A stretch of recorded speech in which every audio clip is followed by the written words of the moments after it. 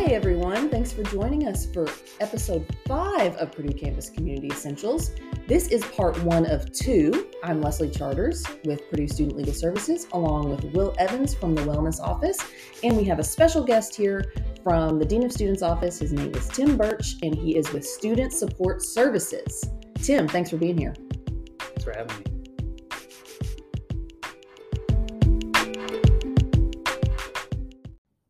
Awesome. Thanks for joining us, Tim. Why don't you just kick us off with telling us a little bit about you and what you do on campus? Yeah, like Leslie said, I work in the Dean of Students Office. My title is Student Support Specialist. We have a team of 6 of us, and we handle all things general student support.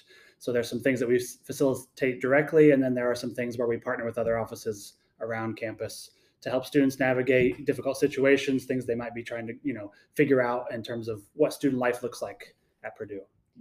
So I often call myself the default when students want to talk about legal issues, but I kind of see student support services as the default for all other issues on campus. Just anything that a student doesn't know how to navigate. Would you agree they should probably come to you first?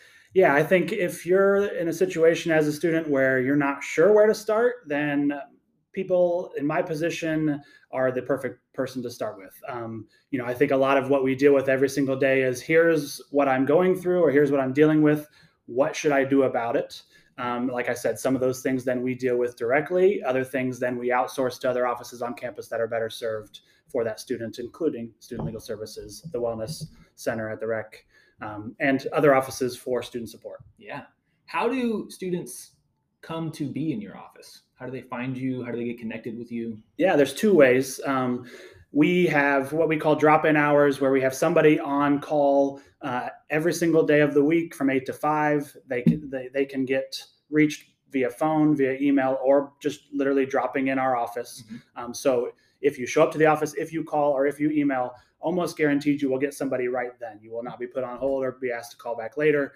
And then if you are a student that we find out about through the student concern reports, which I believe that was discussed with Stephen in an early episode, those do get assigned to us if it is determined that we are the best person to deal with that situation, and then we will reach out to the student via email, and then go from there, whether it's best to meet via Zoom, in person, or just communicate via email moving forward. Yeah. Can you give us some examples of reasons that students would visit your office? Like, what are the main issues that they come to you about? Yeah, the most common one is class absences. I'm going to be missing class for whatever reason, and then we kind of help them navigate the class absence policy depending on what their situation is. Mm-hmm. So the class absence policy covers 3 absences where students can be officially excused, and that's grief, so death of a loved one, military leave, and jury duty. Outside of that, it is handled at the instructor's discretion, but we kind of help facilitate that conversation, help students understand, the best way to communicate that with the instructors, kind of make them aware of the benefit of having a plan, how many days you might be missing, what you think you might be able to do to stay included in your coursework, etc. Yeah. And where, I know you said come to your office, just for the sake of listeners, where is your office? Yeah, our office is in Schliemann 207, so second floor Schliemann. If you come in the main lobby, most likely a student worker is going to ask you what brings you in today. Mm-hmm. And, then they're going to either assign you to somebody if you know who you're there to see, or if you are there just to see a general student support person, they will direct you to the person who's on call at the moment. Yeah. And would you say that students also come to visit your office for things like homesickness? Just to have someone to listen. Yeah, absolutely. Yeah, I think the key piece to our office is, like I said earlier, you will get somebody if you call or if you stop by. Yeah. And I think at times, we've even had situations where a student is walking through campus and they just feel like they need to discuss whatever they're going through with somebody. And if they dip into Schliemann and come to 207, they'll get somebody right then. Yeah. And so, we can talk with them 10 to 15 minutes right there in the moment, but then we can schedule follow-ups if they feel like that was productive, or we can help connect them with either CAPS or other offices where, they can get a more thorough, treatment plan. But if they come and talk to someone like me and they go, that was great, then I say, well, then let's schedule another one for next week or 2 weeks from now or whatever, whatever the student feels like would be beneficial for them. Yeah. Do you have a favorite success story working with students? Yeah, I think this past semester, I mean, I have two. One was a group of grad students who kind of ran into a situation with an internship policy that didn't account for graduate students who had a visa status situation.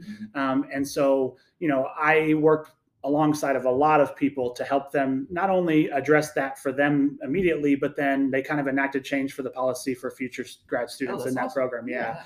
And that was neat. That was one of those started in September, and then I got the email in December saying, "Hey, we got this, completely cleared through Purdue Student Government, the graduate student government," and that was pretty cool. That is pretty cool. Yeah, and then most recently, a student who was just having some financial hardships created by COVID, and was in a situation where if they didn't get this sorted out, they were going to have to be removed from the United States and from campus.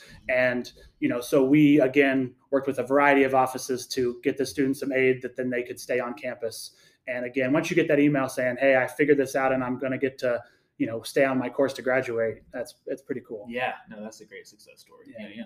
Well, Tim, thank you so much for being here, talking about your office. I think it will be a huge help to students, faculty, staff to hear this podcast, and hopefully one day just show up at your office when they need to talk. Thanks again for joining us on this episode of Purdue Campus Community Essentials.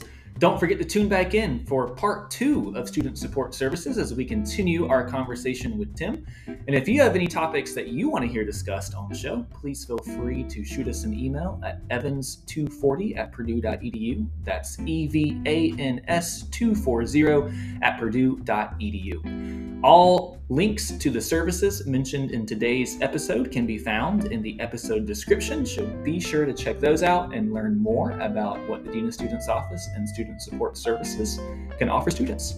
Hope to see you again next time.